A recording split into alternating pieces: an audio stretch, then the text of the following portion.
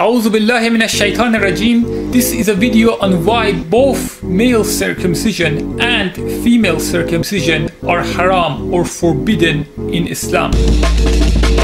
Shalom. The second mitzvah according to Maimonides is the mitzvah of circumcision.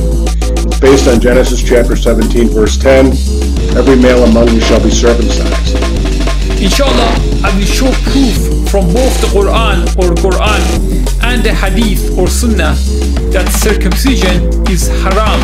Unless you get circumcised, you cannot get saved. Circumcision must take place early on the 8th day as possible. If there's any medical problem, you can postpone the circumcision, but otherwise it has to be on the 8th day. Uthman ibn Abil Aus was invited to a circumcision, but he declined the invitation. When asked why, he answered, "In the days of Muhammad, peace be upon him, we didn't practice circumcision, and we didn't attend it either." Chinuch has a different view. He says this mitzvah is on the organ of procreation, that you achieve closer perfection to God. Now, if this was true, he says, then why wasn't every human being born uncircumcised? Show that perfection is not something that comes ready-made. We have to work for it. I used to let my foreskin drop into the pool, and all of the neighborhood kids would take turns filling it up like a water balloon. And I'll tell you what, we had less crime and less weird sex stuff back then. So you tell me what that means. Because honestly, I have no idea what it means. But God bless you, and God bless this beautiful country. We are all going to make it. It is going to be okay.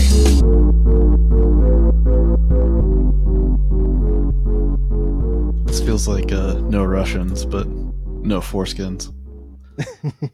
Remember, truly. No foreskins. Or no moils. I don't know how fast you're going to join, but I figured I'd go into it real quick on the acupuncture front. Oh, yeah. How'd that go? You got that? You just got back from that. I just got needled out. You didn't really feel it because the needles are pretty fine, except a couple times when I got I didn't feel it at all. Oh, you did it? No, I mean, when you went. Oh, yeah. We put the needle and went dick to dick.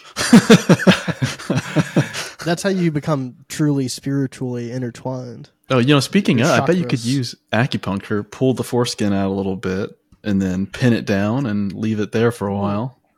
You know what I mean? That actually might be good. Yeah, just help make your dick look like Pinhead from Hellraiser. Yeah. I mean, that is the ultimate goal, obviously. Yeah, pinned for her pleasure. So yeah, I got stuck with. I don't know how many needles there were, but there weren't a whole lot. I think she's pretty good about like putting them in. I guess I don't know. I was kind of like zoned out, but there was one she put like right by my eye, in your butthole. Yeah, and it came out my mouth. It was a really long needle. There was one right next to my eye that I kept seeing, so I was like, I'll just try to ignore this. It didn't really hurt though. But for a while, I think I laid for about an hour, for about 40 minutes, for about 30 minutes or 20 minutes maybe. I was like trying to get comfortable. I was just like, hyperactive thoughts. It's like I couldn't like lay there comfortably in silence. I started feeling, I mean, who the fuck knows what's placebo and what's not? So I'm just going with it. I started feeling really warm, and then I'd move around a little bit and I'd feel the needles and I'd get like this really warm sensation, which was kind of interesting. Huh. Towards the end of it, I started relaxing more, like physically, and this is going to sound insane. I think I was semi-lucid dreaming. It was very surreal. Weird. Like I felt like I was coming. It's like when you're on that liminal. I'm always coming. I'm coming. It's like that space, like where you're about to fall asleep and like you have a thought, and then it bleeds into a pseudo dream thought. So that just kept happening. It was pretty good. Wow. Hey, hello. Ron, can you hear us? Looks like you're mute on your side. Yeah. Let me see if I can see anything here. There's always some technical issue with this stupid app. Man, I love those paintings. I know. It says your microphone is SPDIF/ADAT. I don't know if that means anything to you. This is big circumcision, trying to keep the truth out there, trying to block the truth. We're immediately being censored by the powers that be. They're really they're circumcising our podcast. Yeah, I'll show them. Come on. Dang. I'm gonna, if you remember, you ever see the cover art to The God Emperor, the fourth Dune book? That kind of looks like an uncircumcised dick. Oh, you're right. Cool. Yeah, it does. Kind of, yeah. I wonder if Frank Herbert was alluding to something. Probably.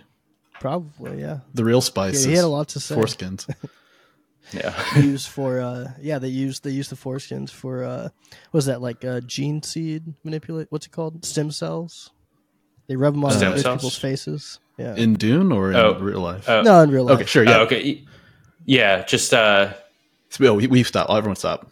There's a chat if you want to type into the chat. Isn't there a chat? We can. Yeah, there's a chat on the right if you want to shoot over a message. But it looks like the mute switch is toggled on. Oh, it does look like it. Yeah. Oh, maybe he's fixing it. Okay. Yeah. We'll kind of give it a go. No worries. It says no switching mic settings while recording. Then got it.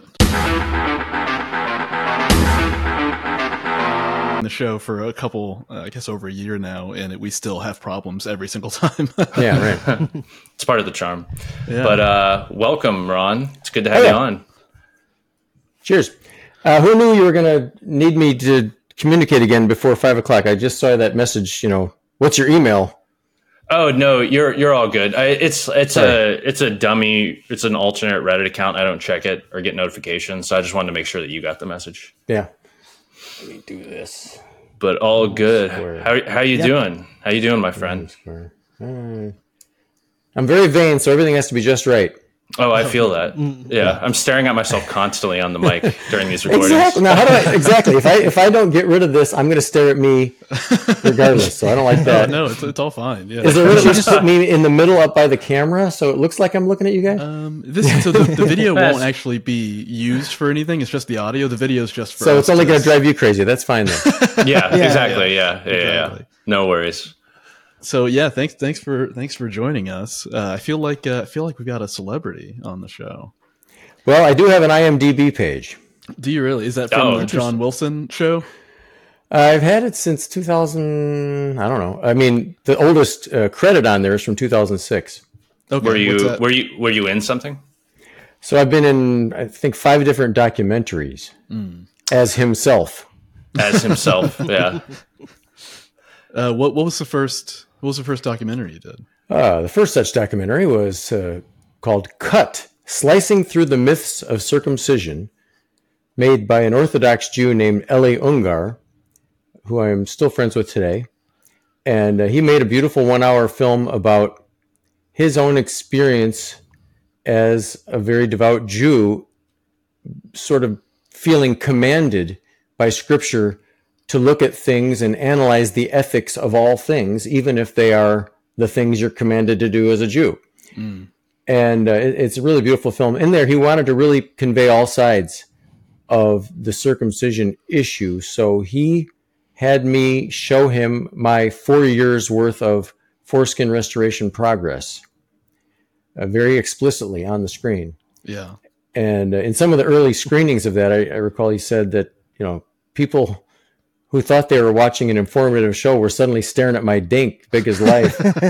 And he had to produce an edit that didn't have it in there, and he hoped I wasn't offended. It feels almost like if you're making a documentary about circumcision, it's almost, you got to show it, I mean, you can't shrink from what the reality of this is. You're taking somebody's healthy, normal genitals and reducing them.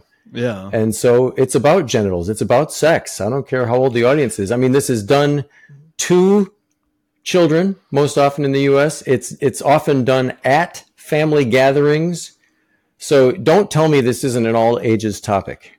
Yeah, and also too, just like I feel like Americans in general have such a weird boundary with nudity, like arbitrarily in such a weird way, where it's like in that documentary, it's not showing genitals in a way to like titillate or not in the least.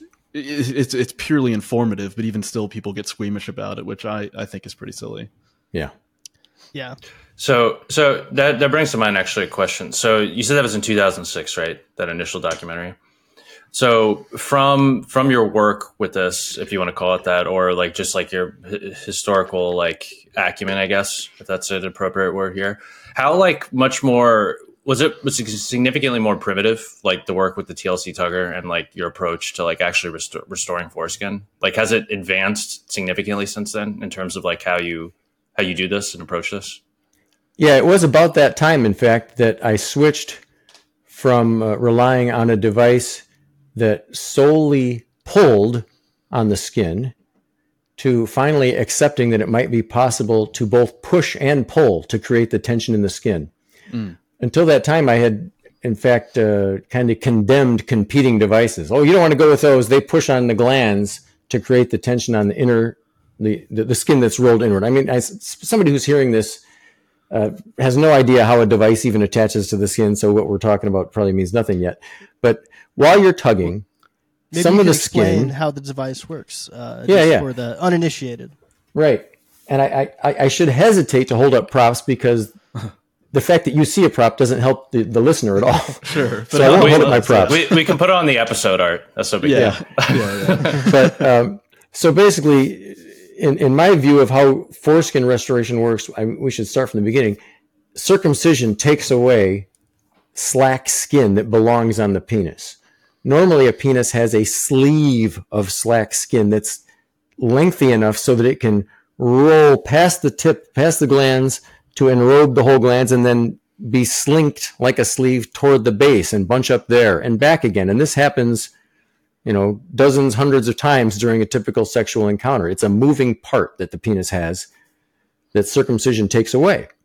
So what we can do through foreskin restoration is tension the skin and cause it to grow longer. And it's the same sort of process you see like those guys doing the ear gauging. They're growing more ear. They're not stretching their ear thinner to create a big hole there. They're coaxing the body to produce more tissue. And that's what we're doing with skin expansion for the penis. And so what I chose to do is roll my skin up over the head of the penis onto this device I made. It's a conical little chunk of silicone rubber with a metal handle sticking out the end. So you roll your skin up over the edge of the glands onto this device that your glands is sort of poking into. And once the skin is on the outer surface of this conical thing, you place a conical shell, a separate piece, against the skin, and it grips the skin against the inner piece. And then when you pull on that metal handle I mentioned, it just cinches even tighter. And it can, if you can't imagine why that would work, because they're not, connected parts of the same system, it's kind of like those Chinese finger handcuffs you may have gotten at the dime store when you were a kid. I mean, when I was a kid, they had dime stores. I don't know what they call them now. But anyway, $10 stores. But yeah, it's bizarre. It's like this sleeve that's barely as big around as your fingers, and if you pull your fingers away from each other sharply, it actually cinches tighter because it's made of spiraled woven wicker. And anyhow, kind of in the same way, when you pull on my tugging device, the outer gripping shell cinches against the skin and causes it to grip better until you pull so hard that you overcome the friction of your skin against the silicone rubber. But anyway, so you wear my device with gentle tension. I recommend 10 or 12 hours a day if you can stick it out, which is a real commitment. That means you got to probably be wearing it at your 9-to-5 job, or you got to be wearing it while you sleep. You got to get a lot of hours in there, an average of 70 hours a week. Now, that's just a arbitrarily chosen number. If you tug half that time, you'll probably progress about half as fast. So I always wanted to recommend a number that would give people an encouraging amount of progress. Is there any danger to doing it too quickly?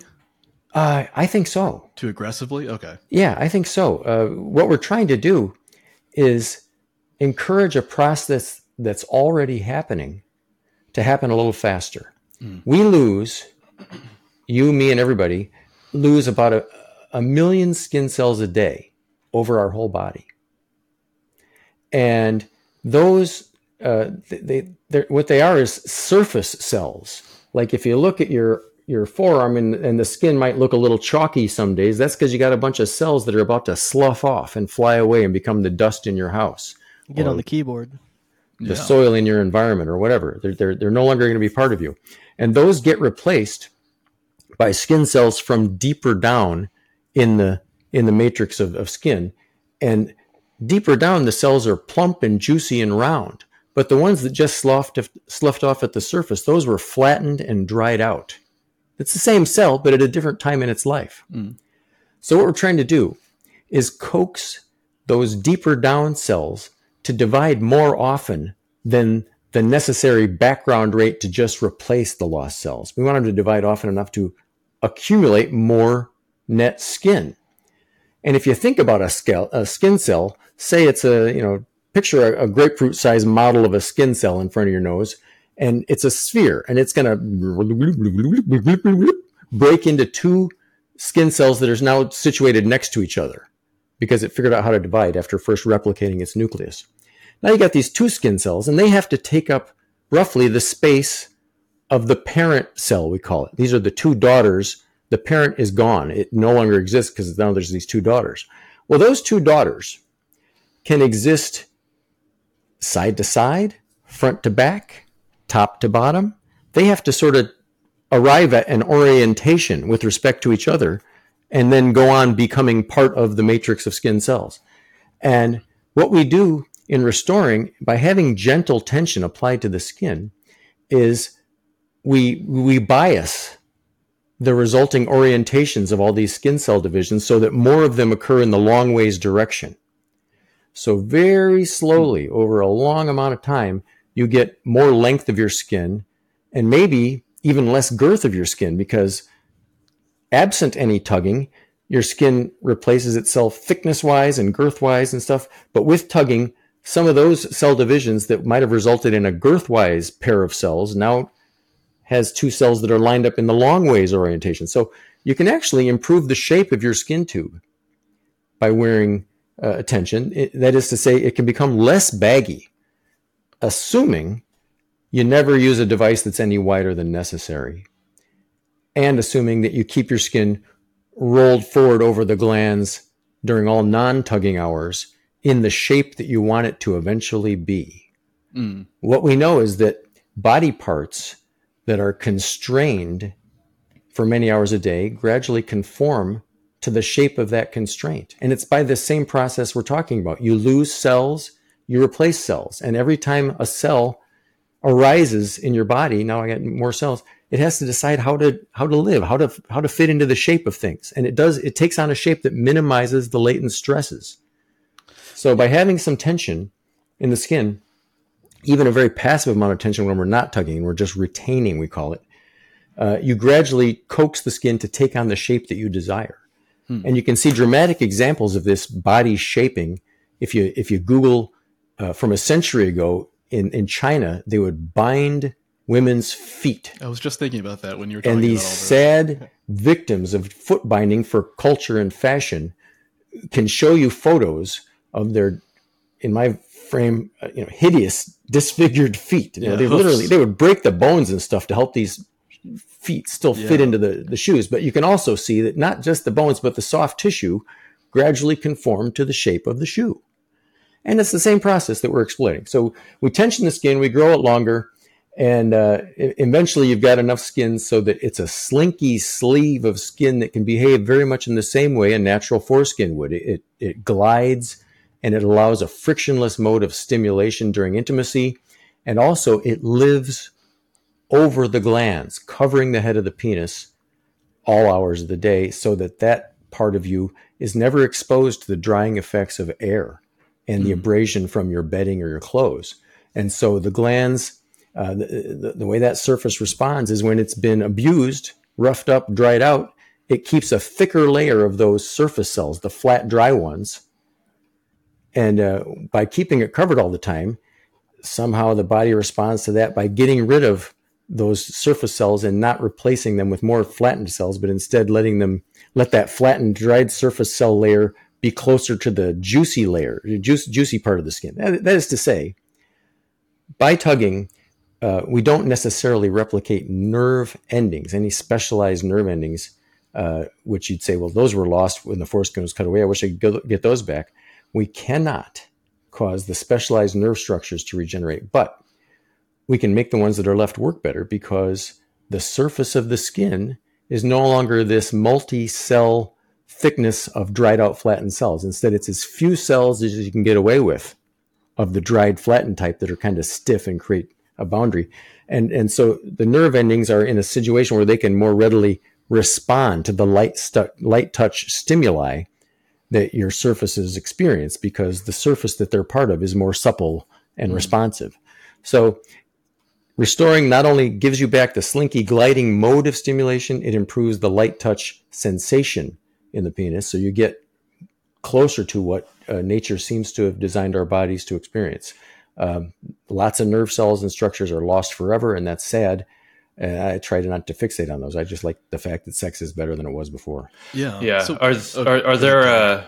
Sorry to cut you off. Yeah. Are there? So other than, I was actually about to ask you that question that you just answered, but are there like adjacent health benefits to kind of pseudo restoring the foreskin that you're aware of? I mean, mental health is health. You know, your mind is your part of your body, and so for people to say I've taken control of my body, I've undone to an extent possible something that was done to me, not at my request, you know, that's a big boost to mental health. People say I have agency now. I'm in charge, and also you get a more natural appearance depending on where you live, a more normal appearance. Like in the UK, a circumcised person is quite rare. So we have a lot of people who just restore because they were ashamed of the way they looked when they're strutting around in locker rooms in school, and so you get that benefit of being normal again and taking charge and I don't know, living well is your revenge. You've gotten your revenge on your cutter by being the best you can be. Those goddamn doctors. I don't trust them. The circumcision doctors, they all have names and addresses, and you can find them. I wrote to my circumciser when I was undertaking restoration. I said, the person who needs to know about this is the guy who cut me. I should write a letter and explain what I'm up to. And he's long dead, and that's part of the travesty. Were you responsible for that in any way? No, I didn't mean it that way. I hunted that fella down. No, the funny thing is, in the office where he cut me, there is another guy with the same name who is also a doctor. It's his son, but he's like a chiropractor or something, not a pediatrician. Oh, and my mom carried me to that guy's office when I was 3 weeks old, having changed 3 weeks of diapers and whatever, and seen my dink and seen that it looked like my dad's. He's still intact. Oh, that's strange. Because usually what I've always heard is that it's a lot of fathers, they'll do what they have. They will insist on, if they're circumcised, they'll have their son circumcised. If not, they're not. So it's kind of interesting. Your dad it freaks me the fuck out, I gotta tell you. But that my dad would, back then dads weren't as involved. You have this cartoon image of them all waiting outside some place with, ready to hand out cigars while their wife was inside the thing with the stranger trying to deliver their child. So dads weren't as involved. It was 1962. And so the fact that I think my dad's older brother already had 3 sons, and they lived just across the street from us.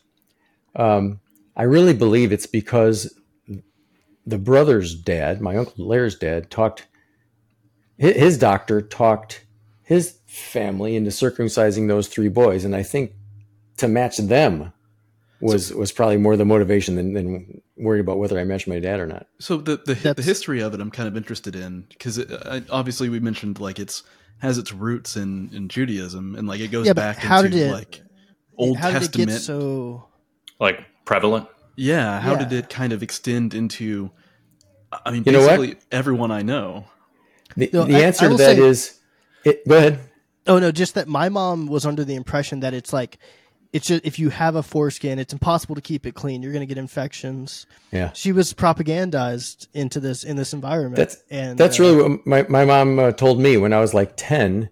Some friends in the schoolyard had discovered porn blowing in the wind and settled in the bushes or something, and then they found this porn, and they're looking at cut and uncut guys, and we got to talking about it. And I come home to my mom and goes, "Mom, what's circumcision? I was circumcised, wasn't I?" "Oh yeah, you should be so glad you were circumcised. It's just dirty to have the foreskin." Blah, blah. Anyway, well, she didn't know shit, because when I finally asked her about how she felt about me restoring, I said, "You need to know that I'm restoring my foreskin to undo something that you let happen to me." She goes, I don't understand. I thought your penis worked fine. You've got those beautiful children. You have the beautiful penis. Mom, reproduction is only one of the many wonderful things I would want my penis to be capable of. Yeah. I have other ideas, and those shouldn't my options shouldn't have been closed off by you at age 3 weeks for me. But anyway, gosh, I lost my train of thought. Oh, you asked me, was it ever prevalent? No, it was never prevalent. Yes, everybody is circumcised because you live in the United States. Right. It has 5 or 6% of the world's population. But among the global population, 95% of the world's Christians do not circumcise babies. 2/3 of all the circumcised people on the planet are Muslims whose culture somehow has adopted circumcision, even though there's not a word about genital cutting for either gender in the Quran. Yeah. So that leaves a small amount of people who are cut for, I guess, what you would call health or other cultural reasons. And those reasons are all bullshit, to be perfectly frank. But to say it's prevalent because you don't know anybody who was intact, it was never prevalent. It's 99.9% of all the males that ever lived since, we started evolving into what we look like today, were intact. Yeah, and I guess my only sorry, I Oh, didn't mean to interrupt again. I just meant that whenever I was born and then amongst my peers, to me, it seemed like a very prevalent idea that you should circumcise.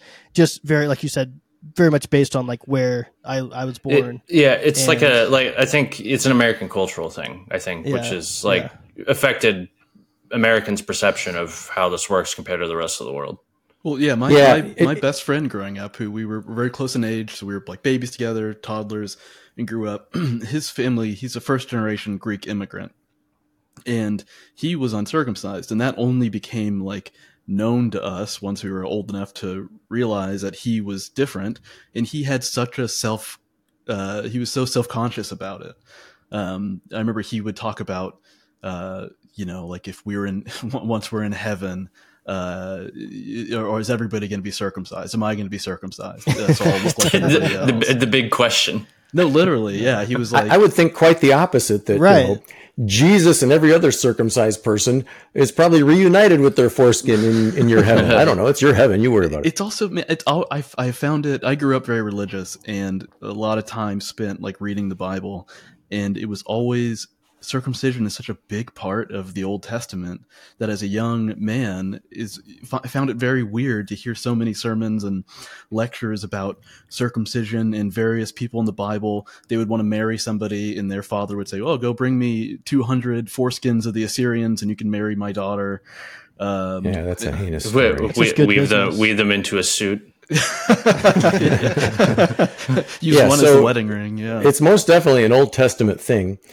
And, a lot of Christians are of the type that say, no, we pretty much worry about the New Testament. The Old Testament law is done away by the sacrifice of Jesus and all that. It's right. So what? You mean you don't follow those 10 commandments anymore? That's in the Old Testament. Yeah, a lot of contradictions in modern day. A lot of contradictions. So it turns out, all over the Old Testament, what we call the Torah, there are mentions of circumcising, and it's mainly Genesis 17 where that's spelled out.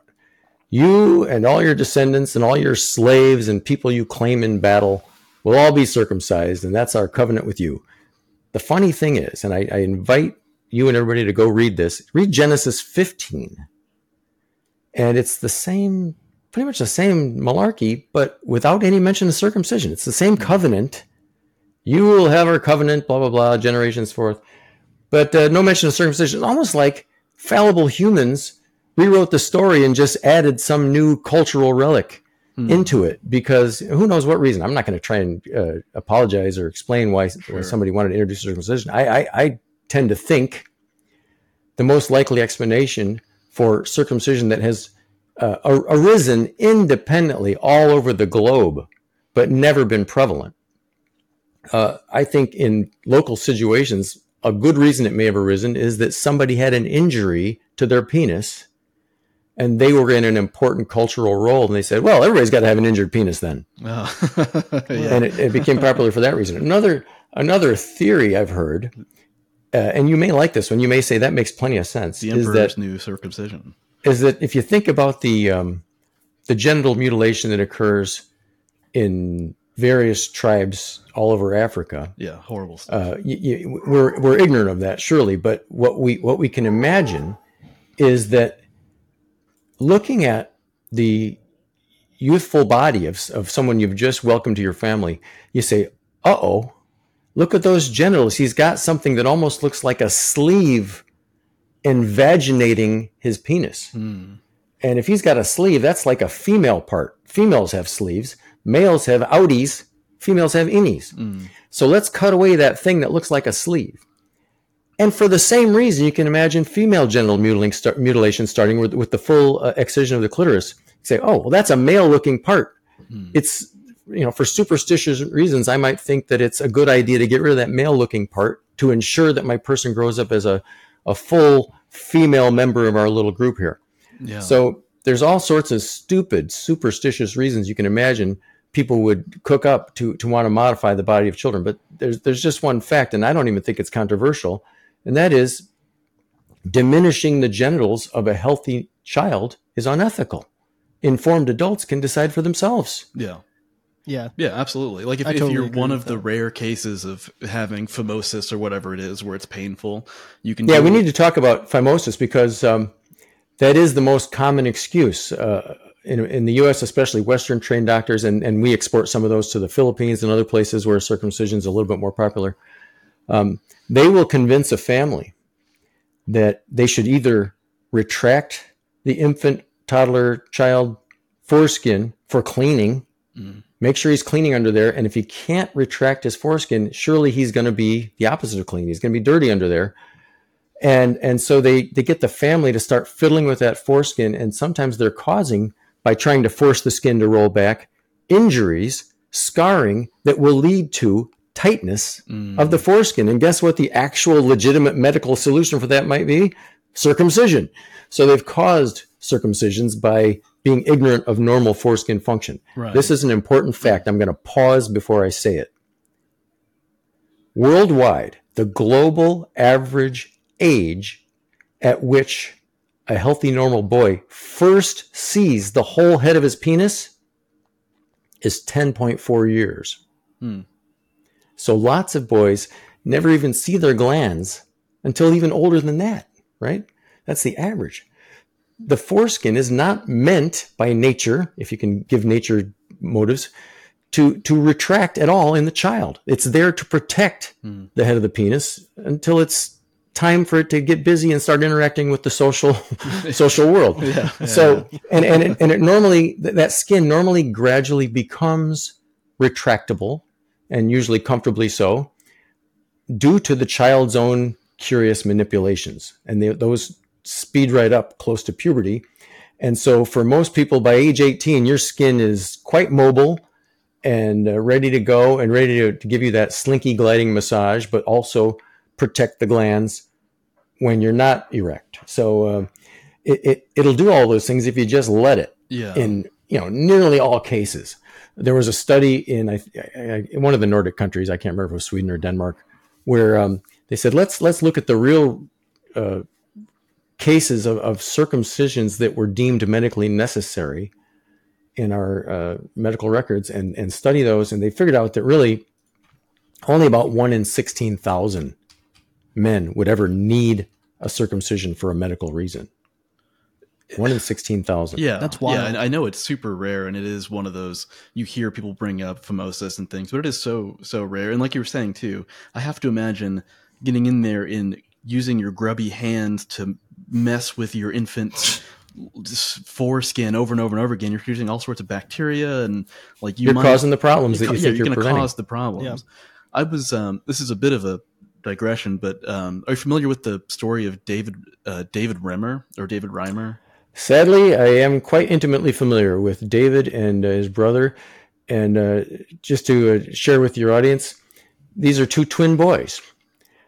And the family was told, these days circumcision is all the thing, so your family should probably let those boys be circumcised. So they take them into the office, and David is put on the table, and they hook up a machine. Back then they were experimenting with, instead of just cutting the skin and then sort of smushing it together and bandaging it and hoping that it stops bleeding, to have fewer cases of excessive bleeding when a child gets home after a circumcision, they were going to cauterize the wound as they go. So David Reimer was circumcised with an electrocautery machine that cuts and cauterizes the wound at the same time. Yes, an experimental. Unfortunately, it was set to like elephant strength instead of infant strength, and it, in a second, in a puff of smoke, burned his penis damn near clean off. Oh, and so, Jesus, I've never heard of this. It's yeah, horrible. David Reimer. The book about it is called As Nature Made Him. And I think there's a nice documentary that pretty much follows the book. So what happened was his family got over their shock, and they said, well, first of all, I guess let's just hold off on circumcising the other twin, shall we? So the brother remained intact his whole life. The reason that they had given to circumcise these babies, it looks like they got that phimosis. Their foreskins aren't retractable as infants. Well, we know that's bullshit. There's nobody's foreskin supposed to be retractable as an infant. So that was a lie and stupid. But anyway, so David is missing his penis. And there's a doctor named John Money. He's a psychiatrist, and he's been dabbling in this theory that our gender identity is plastic. That is something that can be formed due to our environment. It is not innate. So he says, I got the solution for this. When he hears about the case, he gets hold of his family, says, let's follow my plan. This is my dream scenario because it's twins. Oh wait, so does he? Sorry to cut you off. I think I do know this now. He gets I know about raised as a girl, right? Is this what happens? Exactly. Yeah. The book is As Nature Made Him, the Boy Who Was Raised as a Girl is the subtitle. Yeah. So John Money is the doctor, and he's just drooling at the chance to publish a 10-year-long study of this case to prove his theory that gender is malleable. And so he's got poor David Reimer wearing dresses and named Brenda, and the family is to never, ever divulge to him that he was ever a boy. And he's undergoing multiple surgeries to look more and more like a girl as he grows. They never explain to him why he and not his peers have to have genital surgery every few years. Yeah. and Money exposes David to grown-up transgender people, and as I understand it, right? Yeah, and pornography, and some of these grown-up people say, do you want to see how my body works? And, this poor kid has to, it's a rare case. And frankly, I'm not that hung up on like the bizarre exposure of an adult's nude body to a stranger child. I mean, in a rare case like this, maybe that is the best thing for the child to understand what a grown-up body is going to look like, and it eases his fears. But all that aside, the whole theory was bullshit and stupid because David, rebelled against being a girl. He was a tomboy. Everybody knew he was male. He knew he was male. And finally, at some point, he was acting so male that he was disruptive, and the family had to tell him. And John Money was furious, of course. But anyway, so circumcision can go horrifically wrong. In this one case, it went so wrong that it wound up proving that A, the phimosis diagnosis was nonsense, and B, that gender is not necessarily malleable. It's something you either have or you don't have, but whatever it is, it should be your choice. And so, that's poor David Reimer. And the postscript to this is he wound up getting married, having a pretty happy family life, but nonetheless growing disillusioned with his fate and why, the gods would allow this to happen to him. And so he wound up walking into a field with a shotgun and killing himself. And his brother, who remained intact, also ended his own life. Yeah. It's just going back to these things are put onto people when they have no say in the matter is a huge, such a big factor. Like this one is especially egregious, where the initial act itself was done obviously without consent from the little baby, and then being subjected to this quack doctor's salivating at the idea to do basically what amounts to Nazi twin research. Yeah, exactly. Nazi twin experiments. And yeah. He became rich and famous as a consequence. His right. book with a sold, name like that. and that just galled David. Yeah. It's truly horrific. But I'm curious. I know we've been going here for a minute, but I'm curious about how you kind of got your start in how this became your battle. How circumcision became something that you were so passionate about to kind of make your mission. Yeah, well, I'm not only a TLC Tugger president, I'm also a client. Okay. That is to say, I really got active in this because my own sexual experience by age 38 was clearly getting degraded year by year at an accelerating rate, an alarming rate. When I was young, my 20s, I had always heard from, the mythology of pop culture that, guys who can last a good long time and give a woman a really fulfilling, long-lasting experience are the heroes. And I was always very proud of my abilities. But it turns out it's because I wasn't feeling anything. It wasn't adding up to much. So by the time I'd been married for 10 years, I don't know how explicit this show gets, but I will divulge. Explicit as you want to get. I will divulge that in those 10 years, my wife had tried in earnest to give me an orgasm with her mouth, and it had never happened. Wow. And among other things that didn't add up to much. And so finally on Father's Day in the year 2000, sounds like the future, but it's Jesus Christ, 23 years ago. Father's Day, she arranged for a romp in a romance hotel here in our town called the Sybaris. They have these suites with most of them with hot tubs and heart-shaped beds and this kind of nonsense. Wow. And it was going to be a wonderful time, but gosh, we stayed the whole night. The night before, that is the first night when we checked in, it almost, nothing happened for me. It was the next morning I woke up all, backed up. What they call with prosthetic congestion, popularly described as blue balls. And finally was able to make something happen. And that's what really got me started down my road of researching things on the internet, because I thought, nature cannot be this cruel, that in the most ideal surroundings with, dipped strawberries and champagne and beautiful music playing in a hot tub and all that it's not going to happen for me. So could you finish while masturbating? I suppose I'm better at pleasing me than anybody. Sure. At around that time, it really was true. And I suppose it must've been after that a little bit, that there were, less than a handful of occasions where my wife and I would be having sex and it would be going for like an hour.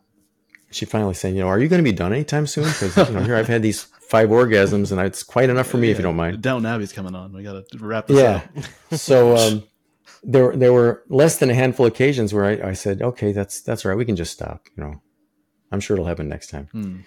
And that's called anorgasmia, if you're going to report it to your psychologist or whatever. Wow. And so I was having a little bout of anorgasmia, like I say, less than 5 times, but it was enough times to make me say, this can only get worse, right? This isn't going to suddenly get better.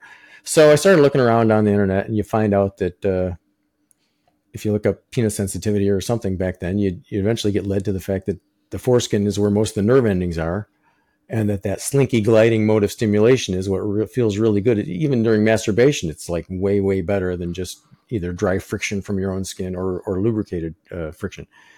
And one of the first things I encountered was this GIF, or do you say GIF, of somebody just stroking their penis by moving their skin up the shaft and over the glands and then back down. And it was exactly one cycle of that motion, but repeated because it's a GIF file. Right. And so I saw this guy getting this massage from his own slinky sleeve of skin. And I'm like, oh my God, yeah, that's it. That's what I don't have. That's what my skin, that's what evolution has designed my skin to do. Right. At the behest of my wife's orifice. Her body is supposed to be doing that to me, not just giving me like a friction experience or whatever. So anyway, it got me going, and I discovered men were storing their foreskins at the time, mostly with tapes and weights. Okay. And did that work? I'd actually, I'd heard about these tapes and weights years earlier, but kind of dismissed it. Yeah. Because A, I wasn't having the symptoms as drastically yet. And B, it sounded like a big pain in the ass. Yeah. There's a guy who wrote a book. It's a beautiful book called The Joy of Uncircumcising. And his name is Jim Bigelow. Wow. No related to Deuce. No. But I've actually had the good fortune to meet Jim Bigelow. He's a sweet and wonderful man. Well, in 1995, it must have been, he released a second printing of his book, The Joy of Uncircumcising. So he did a round of radio interviews to promote it. And he was on in Chicago, where the wonderful and hilarious Johnny B interviewed him over the phone. And I listened to that, and he's telling Johnny B how he tapes and weights his penis, and how now that he's restored his foreskin, sex is a whole lot better. And Johnny B hangs up and asks his sidekick, would you ever do that? I mean, I can imagine sex being a little better, but I'm not going to hang a weight on it. Uh-huh. And the sidekick says, yeah, and couldn't he just wear a little hat? And they had a good laugh. And I remember hearing that and thinking, yeah, really, somebody should invent that little hat. Yeah. And turns out it was me. Wow. But not until, 6 or 7 years later. So what do you have like the way you explained the entire process very medically, do you have like a medical or engineering background? Like what is your background that allowed you to produce this device? I'm not a doctor, and hopefully nobody at visiting my website is fooled into thinking I'm giving medical advice. I'm not. I'm an engineer. Okay. Yeah. Makes sense. Who, entered this whole thing based on being, a victim of forced genital, non-therapeutic genital cutting, and then being a person suffering from the symptom of lack of sensation. And so as an engineer and as somebody experienced in various fabrication technologies, my job at the time, I did most of my development of these devices was in a toothbrush factory. Mm. And when you're making a toothbrush, you're molding. You've seen a toothbrush that has two different kinds of plastic to it, like a hard kind and then a rubbery, grippy kind. Yeah. So you're doing what they call insert molding and two-step molding. And it turns out that's what I needed to do to make the kind of device I wanted to make. So I knew how I might accomplish that. And, in a factory, you're doing it on big 1,000,000-ton presses and whatever. But in my basement, I was able to do it one at a time and make a device. Within a couple of years of my own restoring, I was able to make these devices reproducibly enough that I could offer them to I'll say strangers, but it was really a brotherhood of people at the time in what we then was Yahoo groups. Anybody remember using Yahoo groups? Yeah, I was going to ask like how niche or like if there was actually a culture back in like Web 1.0 for this sort of thing. Yeah, as soon as I learned anything about restoring, my first efforts were with tape, because devices were available at the time, but they were expensive. And I didn't want to be a sucker who paid for something that didn't work. So I wanted to test a little bit to convince myself that it might work. At the time, you could buy a Tug-A-Hoy made by Dr. Hoy. You could buy a Recap EZ, and I'm so sad that I can't remember the name of the person who offered that. His was a little cheaper, so that's the one I ordered, and it never showed up. And when I inquired, I eventually got my money back from PayPal, but only like 90% for some reason. And eventually I heard from the guy. He says, "Oh, I'm so sorry. I was like literally out of business for a few months while I was relocating. What do you need?" And I said, "Never mind. I've started with tape." So for the first few months I did tape, and then I started tinkering with my own silicone device, tapeless method, and was using that, and like I said, it took a couple of years before I had something I could really offer to other people.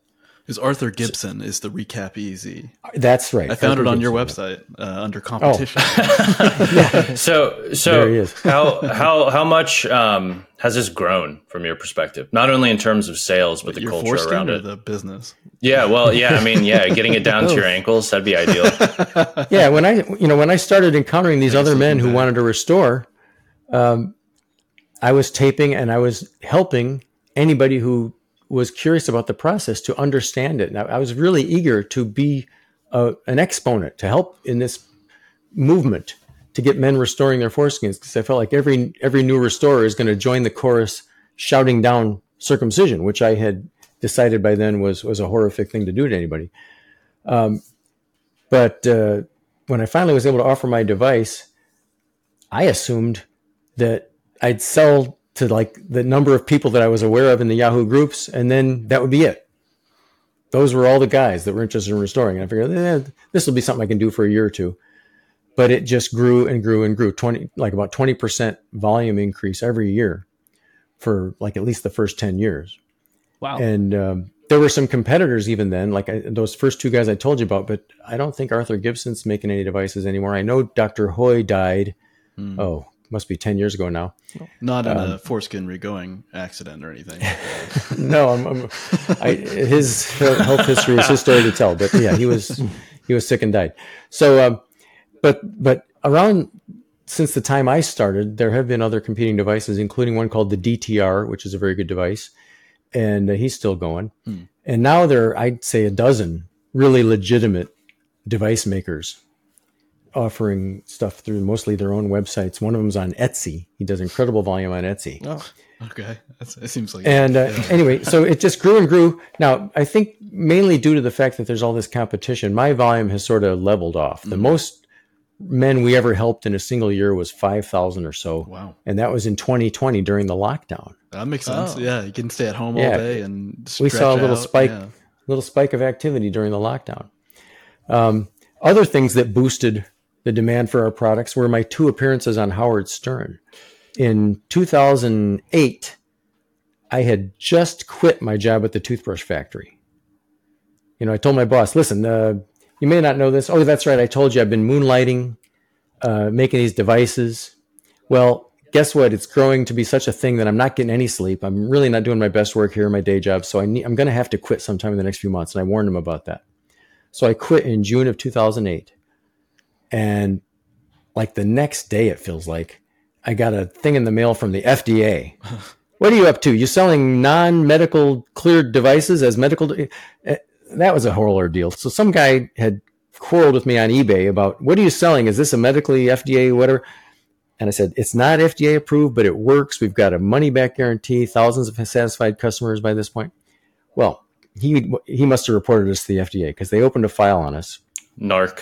And yeah, the FDA was, the guy I dealt with was very kind and compassionate and helpful. I said, listen, no, I didn't get FDA clearance, but the device works. We got a money back guarantee, thousands of satisfied customers. He goes, listen, I believe you, but that's not how it works. It's not about me believing you. People do research and they prove to the FDA that it's safe and efficacious and whatever. This research tends to cost $500,000 unless you can find a similar thing on the market that's so similar that will just clear your technology as a sort of a piggyback onto theirs. At the time, the closest thing was a breast enlargement product called Brava, which was these 2 plastic cups you sleep with over your boobs. And it's got a little machine that sort of rests in your cleavage and vacuums out the space around your boobs. Does that work? To keep the pressure just right. And it did work. Wow. They had pictures on their website of like a woman who, for some, Brava. What's the word I'm looking for? Endocrinological reason, developed no breast to speak of on one side and had a full-size breast on the other. They showed her befores and afters, and this thing was able to suck her missing breast to almost normal size. Wow. So it really did the job. Well, anyway, that didn't fly with the FDA. We found out right quick they weren't going to live with that. So he says, you know what you can do? Even better than being FDA approved is FDA ignored. There you go. So let's look over your website and we'll talk about what it is that you're claiming there that looks like a medical claim. Mm-hmm. And if you just edit it down so that it no longer says, for example, we were saying, grows new skin cells, which is the truth of what's happening. Mm-hmm. He says, change that to something that doesn't sound like medical claims. I said, all right, we'll call it restores slack skin. He goes, yeah, that's perfect because I don't know what the hell that means. So he looked at 5 of the pages at my website and we modified them and he looked again. He said, all right, I'm closing the file. You're no longer making medical claims. So since 2008, we are FDA ignored. Wow. And it was right after that I was listening to the Howard Stern show, and he says, well, I don't know who's going to be crazy enough to do this, but we got George Takei coming in. He's going to get married because it's now legal in California for him to marry his male, partner, Brad. And we're going to throw a bachelor party for him. And to celebrate, we're going to have a pretty penis contest. So anybody who wants to show off how pretty their penis is and see if they win the contest, well, call this number. Truly a great show. Yeah, and I called the number. I says, "Hey, you need my penis because I've restored my foreskin. There won't be another one like me in your contest." I was thinking thousands of men were competing to be part of this spectacle. And the guy calls me back and says, "Hey, so I got your message about the penis, and I mean, sounds like you're a real freak then, huh?" And I said, "No, of course I'm not a freak. Circumcision is what's freaky." And I sounded really earnest. I think that really got his attention because that's what they're looking for is people who really believe their nonsense. Right, well, course. yeah, And, I was actually, as a fan of early Stern, at least, I was going to say, like, given what I've seen and know of the show, would you say, like, was there a modicum of them taking you seriously, or was it on just to kind of bait you for their audience to be entertained? Well, okay. So this was 2008, the Pretty Penis Contest. I show up, and there are 6 of us there. And the producer and the segment producer are sizing us up to say, geez, which of these guys should be in the thing? As if me having flown from Illinois wasn't enough of a reason to put me in the segment. So it turns out I was never a lock to be in it, until I got there. But you flew out on your own dime? Hell yeah. Oh, wow. Yeah, Stern doesn't give a shit about any of the guests. So, none of the other people had flown. They all just walked over. Yeah. So, anyway, so there's 6 of us, and they finally say, okay, all 6 of them can be in it. And Gary Delabate explained to me that, a lot of times they'll do something like this, and people will say they're coming and just not show up, or they'll get there and chicken out at the last minute. So they always book more people than they really plan to use. But the perfect number for any segment is 3 people, right? It's just comedy comes in 3. So that's probably what they were hoping would happen, but they had all these 6 people willing to wave their dink and they just let us all on. So I was in the Pretty Penis Contest. I was, I think, last or second to last to show my stuff to George Takei. And when I dropped my drawers, voila, there's my foreskin restoration device hanging from the end of my penis. Genius marketing. Yeah, and so Howard had a lot to say about it. George Takei was intrigued. Yeah, Artie Lang. Did he do the oh my? Artie Lang said he wanted a penis cone. Why not? Wow, and you want to snort coke through it. So that appearance really saved us, because if you recall what was going on in the summer of 2008, that was, I think they called it the tech bubble had burst. Or maybe it was the housing bubble. It was the housing crash, right? Some housing crash. Okay, call it a housing crash. Had just really crashed. And so we were hurting. Suddenly people didn't have a lot of disposable income. And we thought the demand is going to go down to nothing, and we'll have to get jobs as, things that don't require as much preparation, like driving cabs and tending bars and stuff. So, because we had just quit our day jobs in June. So this really dug us out of a hole there. We saw an immediate 20% jump from that appearance. I mean, that's genius. And who's to say, it would have ever come back, or whether that bump has stayed with us, or whether that immediately declined and we're up for other reasons since. Anyway. And then 3 years after that, I heard the show talking about something foreskin related, and I said, it's time to have me back on.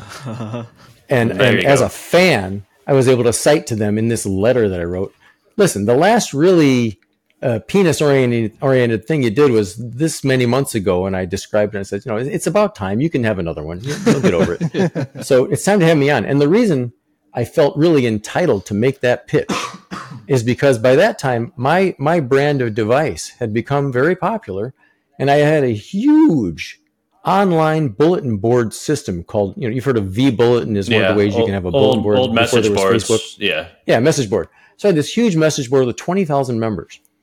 And so the show Strange Sex, which was on the Learning Channel, which has since changed its name to just TLC because there's no learning going on. Yeah. The Learning Channel showed Strange Sex, found me, and they said, hey, could you maybe recommend which one of the people of your 20,000 members of your forum should be the guest on our show? We're going to cover this foreskin restoration. I said, right here, mate. I'm your guy. Yeah. And so they included me in their show Strange Sex, season 3, episode 1, I believe it was. And because I had that appearance to plug, that is why I felt Howard Stern would take me seriously when I said it's time to interview me on your show. And I really believe that is why they took me seriously. The funny thing is, I did that all on myself, all on my own.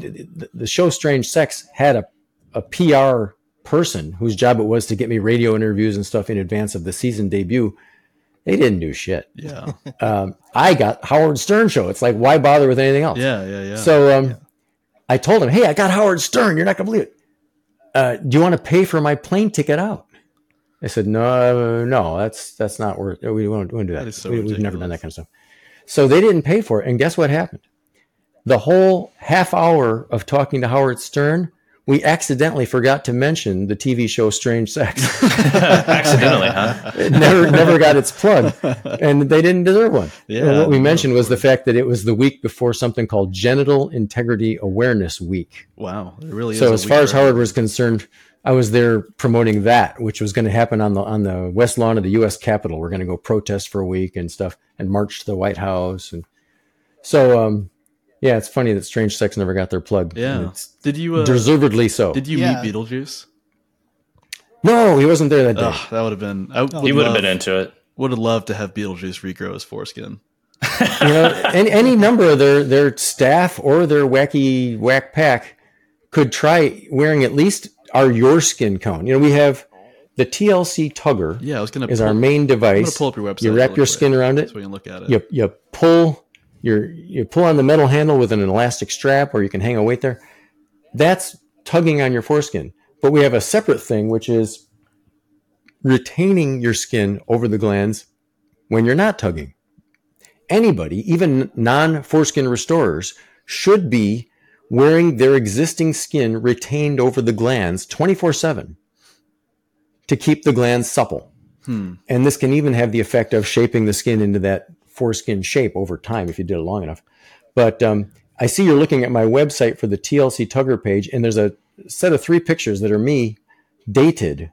The one that shows the most progress is 42 months of tugging. Yeah. But the middle one there is kind of what your skin looks like when you're not tugging. You're just wearing the retaining cone. That's as if the cone was an invisible force field instead of a physical object. Okay. So that's what your skin would look like held in place. So to describe that to people who are only listening, it's just the shaft skin of the penis sort of forced to roll forward to cover both the corona of the glands and most of the body of the glands, and then to be held there in a very puckered up shape, like a natural foreskin. So anybody, even like about 90% of circumcised guys have enough slack to wear the your skin cone to keep their skin over the glands. And just doing that, I wouldn't already call you a foreskin restorer. You are just a glands protector at that point. You're a retainer. It's like a class in an RPG game. Okay. Without making a commitment to growing your foreskin back, you could be doing that just to improve the sort of the delicious sensitivity of your glands and the skin that's facing in toward the glands while you wear it. So that's something everybody should be doing. So what is the TLC Air? Air is a sort of a recent innovation. Okay. It's really only been popular for about 10 years. And I mean, it's not even that, I don't know. A lot of people that do it, I suppose. Probably these newly emerging brands all promote their Air version first. I'm not a big fan of Air. What happens is to use Air, you roll your skin onto a tugging device, just like I've described, but instead of pulling on it with a strap, you force air inside the space inside the foreskin so that it puffs out. Oh. And so you're stretching the skin, you're inducing skin growth through the tension on the skin of its just being like the inflated containment, you know? Gotcha. Okay. Imagine if you were a balloon, but you were human skin, you would grow into a bigger balloon just from all that pressure on you all the time. Gotcha. So air is about pressurizing the space inside the foreskin to make the skin grow. And that does achieve long ways growth, but I think it also achieves a lot of girth-wise growth. And who knows, maybe some thickness-wise growth, I'm not sure. So I'm not a big fan of that. I feel if you're going to use air, you have to be very careful to always wear the same part of your skin tube gripped at the skinniest part of the device that you're using. That is, you want this one part of your skin to always be held skinny and never stretched, so that it can become, when you're all done, the sort of the pucker point, the end of the foreskin. Gotcha. Even as the rest of the skin might get puffy and baggy, at least you'll have this one puckered up point. So air users, if they're not taking care to tug exactly the same zone of skin as the pucker point every single time, they're going to wind up with a generally baggy foreskin, and I feel bad for them because that's not how natural foreskins work. Well, 90s fashion's coming back. It's like baggier clothes, baggier foreskin. Maybe it's totally. It's going to be kind of totally. And with the number of guys restoring this way, surely it's going to be prevalent to have a baggy restored foreskin. But if you look at people who've used my device, including me, they tend to have neat, naturally puckered looking outcomes. Gotcha. Are these all the pictures on the website? There's not a single picture of anybody else on my website. Smart. Yeah. We're going to hire a model? Yeah. I mean, I was saying Beetlejuice. Get Beetlejuice on there. He needs some work. Yeah. When I was on for my second appearance, the one where they interviewed me for a half hour, I tried to cajole the goofiest staffers, Richard and Sal, into trying my device, or at least the Yorskin cone, and they just wouldn't get anywhere near it to save their life. They're just too afraid that it's going to do something to wreck their penis. Uh-huh. They wouldn't even let me explain why it wouldn't wreck the penis. They just, were fleeing the building to avoid looking at my device. It was really short-sighted of them because Richard, I know, is circumcised. And Howard Stern, he has said, is correct. I'm just Howard Stern is circumcised for reasons of his family's Judaism. Yeah. Richard was circumcised due to the ignorance of the American medical establishment. Rollerblading accident in Kansas. And Richard has said in the past that he almost never finishes, to use the colloquialism, when he's having intercourse with his wife, he never finishes inside. What he does is pull out and jerk off on her back, to be crude about it. Yeah. Right. That's a very unfulfilling sex life. That's his typical mode. Well, he's the guy that the Yorskin cone is made for. He could be so much more ticklish and supple and sensitive if he wore his skin over the glands, protecting that glands and any skin between the corona of the glands and the circumcision scar. In a typical guy, that's like a half inch to an inch if you've been circumcised at birth. Of this, it's a different kind of skin. It's not actually dermis like we have elsewhere on our body that has follicles and stuff. It's mucous membrane. Like it is surviving foreskin. Yeah. Is what it is. And so when you wear the Yorskin cone, you not only rejuvenate the glands itself, but you rejuvenate that surviving inner foreskin because it's worn rolled forward in contact with the glands. So the glands protects the skin protects the glands at the same time. So if this Richard was willing to put on this Yorskin cone, he'd have a better sexual experience. And if he ever decided, I've gotten too ticklish, too sensitive, I'm finishing in an instant, okay, stop wearing it and start scrubbing your penis with, harsh soaps. Honestly, take a shower and you'll get back to dull and dry in no time. Honestly, that's better. Who wants to last more than 2 minutes? That's just not fun. Yeah, right. What is this? My job? Yeah. I was skeptical. So it's funny. I thought my first introduction to you was your episode on How To with John Wilson, but what a fun time that was. I'm curious. I want to ask a little bit more about that, but I actually learned that a friend of mine had been using the TLC Tugger for a long time before that episode even came up. We were watching it, and he was like, "Oh, I use that." How wild! Yeah, maybe I'm the seed of a potential interest in me has been planted. I'm thinking about it, but I'm curious. A little bit about your experience. I know we're at an hour here, but I don't want to take too much of your time. But I'm curious about. You can have all my time if you have to cut into 2 episodes. That's fine. Perfect. Well, with John Wilson, how did? If I remember the episode correctly, it was the one where he's covering his furniture with plastic. Is that the right episode? Yep. And so he is just walking on the street and comes across an anti-circumcision display. Is that right? Yeah. Well, let me say this. Okay. When John Wilson showed up at my house to film me, he handed me a non-disclosure agreement. And I signed it without reading it, of course, because I was eager to be part of his thing, no matter what it meant. And so if I say anything about being filmed for documentaries, let's just say it applies to any old documentaries. I've been in several. So I'm not divulging anything about the John Wilson experience as far as you know. Of course, yeah. Mm-hmm. So ask me your question. Now I need it. Let me phrase this. Or I can just talk. You know what? How about you just talk? Because I can sit here and try to come up with a question, but how about you just talk about the experience? Yeah, what a great time. What happened was you described it pretty well.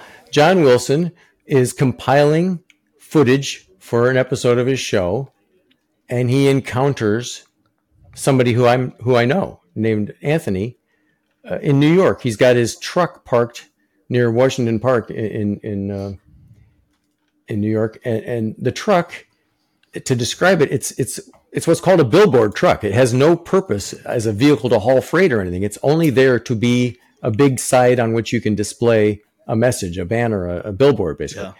And so he bought and outfitted this thing with museum quality exhibits about circumcision and how horrifying it is. Yeah. And the banner, the big billboard thing on the side changes from time to time, and he's got like scrolling lettering like you see in Times Square, the LED dot matrix kind of look that scrolls across the top of the thing, and he pulls out these exhibits. So once he parks, he's got like these kiosks you can walk up to learn more about specific topics. So one of them is the baby about to be circumcised, strapped to a board called the Circumstraint, and that's its brand name. It's a sort of got a recess in it shaped like a baby, and then Velcro straps to hold the baby's arms and legs so it can't buck or kick while you're trying to cut the most sensitive part of its body. I don't like that. And so, and the baby is a very lifelike looking doll with a very specially made lifelike looking penis with actual circumcision tools clamped to the skin in the fashion in which they are used in circumcision. It's bloody horrifying to look at. And he explains to anybody who walks by when he parks this truck what happened to them and how horrifying it was to have it done. Anyway, so John Wilson encounters this guy, and in the course of him talking about it, he says, and some men restore their foreskins. You should talk to my friend Ron in Chicago. So they called me and arranged to meet me here. You know, it wasn't just an accident that he was driving down streets until he found my house. I mean, it was arranged. There can be no mistake about that. So he gets in, I sign the thing, and then he starts filming, and we spent a lot, my segment of the show is, 3 to 5 minutes. Yeah. We spent the whole day together. Wow. So for him to get the really juicy, good stuff, the funny stuff that you see in the show is him looking at what he shot all day and deciding what was the good stuff. Comedy happens in the editing. It's what you leave out that makes something funny. Yeah, it's you talking about the Matrix on the bed naked with your foreskin. Yeah. So exactly. So he asked me about how I make the devices and how I got started and this kind of thing. And finally he's like, well, so you're going to show me how the device works. So on the show, you see me drop my pants and show him how you attach my newest thing. It's a weighted device. And so I'm showing him that. And then I said, I also have a brand new thing nobody has seen before where you hook a cord to the device and then you run a pulley on your headboard. You run the cord through a pulley so the weight's hanging below the floor behind the bed. And so there I am with my dick in a pulley, and he's got his camera rolling, and he has the ingenious notion to start asking me innocuous questions. Yeah, it's very funny. Unrelated to my predicament of having my dick in a pulley. And that's what makes that scene so funny. And the reason it worked is because it was the last thing we did that day. He had been asking me questions all day long, and I'm mic'd up, and I'm, you've gotten to know me for an hour now. You know how talkative I can be. Yeah. And so I'm busy answering questions earnestly. He saw my little display. It's like a shrine to our dead pet. And he says, is this your pet? Yeah, she's dead. So he says, is it ethical to keep pets? And now he's got me yammering away about the ethics of, and so when he says to me, while my dick's in the pulley, seen any good movies lately? I think he probably thought I would pick up on the fact that he was joking. I didn't think of it as a joke at all. I puzzled for a minute, and I said, oh gosh, what's that one I just saw? And I give him a quick little one-line review of the movie I just saw. The review was a perfect tale of virtue and vice. And the movie was Knives Out. And you may remember that the person with the lowest social standing in that cast was the sort of the housekeeper / personal assistant, whatever she was. Yeah. And she winds up sort of victorious over all those evil ass people. Right.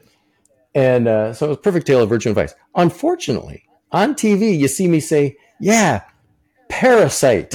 I just saw Parasite. I named the wrong title for the movie I was thinking of. Oh, so I'm describing Parasite, which is all vice. There's nobody virtuous in that whole fucking story. As the Perfect Tale of Virtue and Vice. So I look like an idiot, but that's all right. So you got to correct the record here.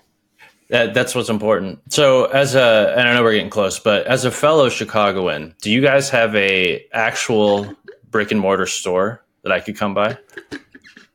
Please do not. All right, I'll be there.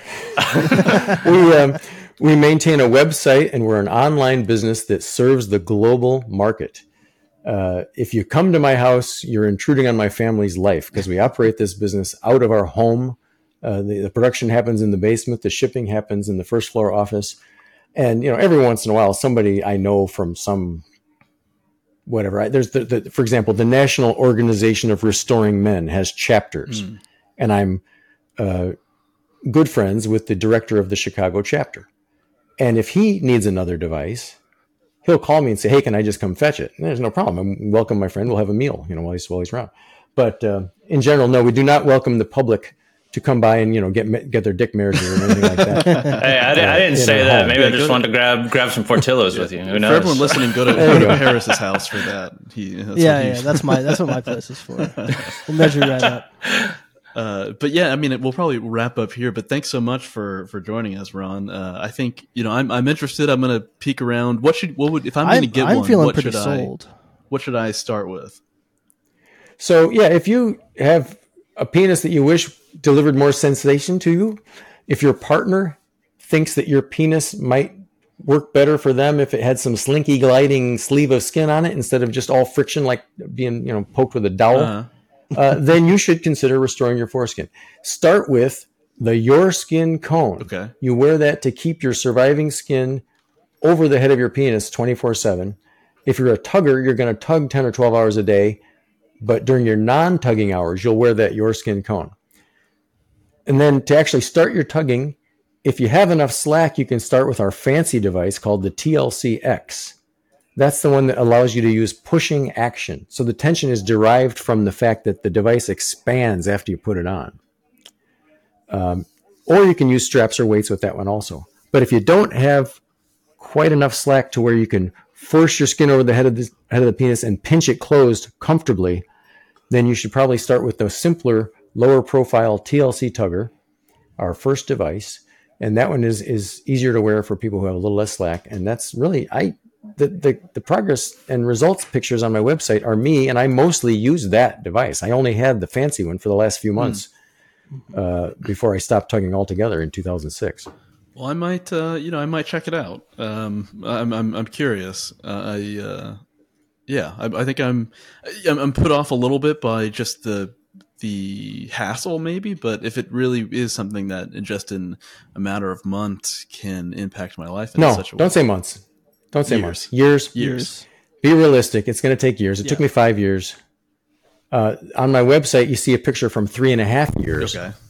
That's dated. And then those other pictures that show like how to apply the device and stuff, those are all, some of them as late as 2015, years after I stopped tugging. But anyway, it's going to take years. It's not something you do in just a few months, but you can get back some new sensation in a few weeks or months just by wearing that Your Skin cone. But the slinking and gliding sleeve of skin that looks and fools doctors and whatever, because it looks like a foreskin, that takes years, unfortunately, for most circumcised guys. Yeah. Well, I mean, good, you know what they say, good things are worth waiting for. Yeah. Oh, hell yeah. Now, I notice you guys all have facial hair. Yes. I'd like to leave you with a thought experiment. Okay. I'm very curious. I've just developed a new drug. Okay. I've done $500,000 worth of studies to prove that it's harmless.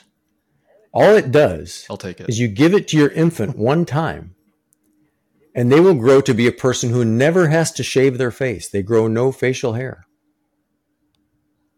Why wouldn't you do that for your precious child to give them that gift? It only works if you give it to them as an infant. So no chance for me. But wait, exactly, because it's their body and their choice. My holy book and that's says having a beard is disgusting.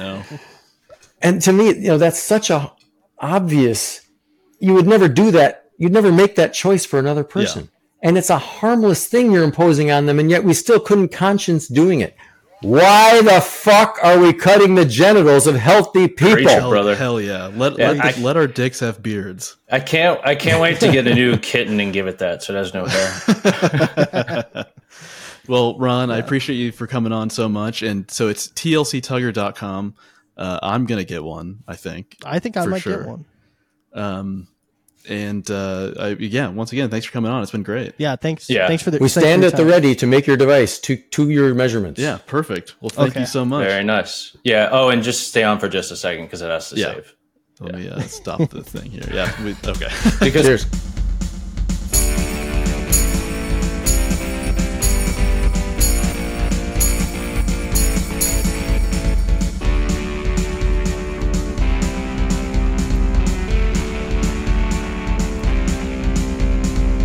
Here's your new baby and he is perfect as can be.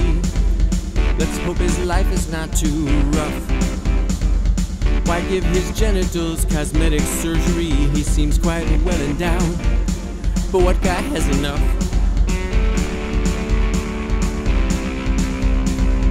I wish my parents had defied conformity, preserved my pleasure part so I could feel it glide. That amputation won't prevent an STD, and infants aren't at risk. Why steal my right to decide? I don't want much, just want my foreskin back again. No, it's not TMI, I shared it cause we're friends. My parents chose this road, but I'll choose where it ends. Don't I deserve it all?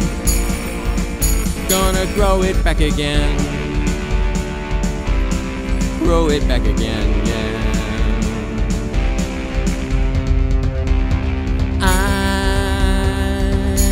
Gonna fix me. It's gonna take some time, but I can grow an inch a year.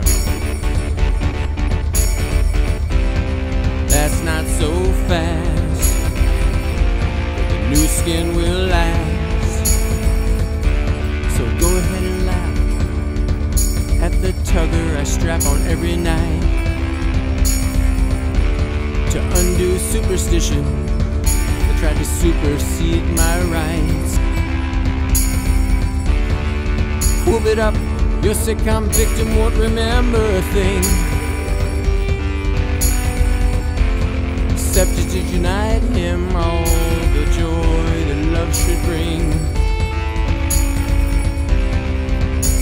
2 million more mutilations every year. You and you and you and you have got to know it's wrong. Just let it die. Let the last victim try to grow it back again. Grow it back again, yeah. You talked Bill Gates out of a few hard-earned simoleons to do a so-called study where you cut some Africans. Now it's still clear that condoms are the best form of prevention. Now that you failed, who will heal those angry men? I'm gonna tug and grow my foreskin back again.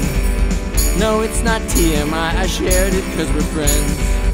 My parents chose this road, but I'll choose where it ends. Don't I deserve it all? Gonna grow it back again. Grow it back again, yeah. Grow it back again, yeah. Grow it back again.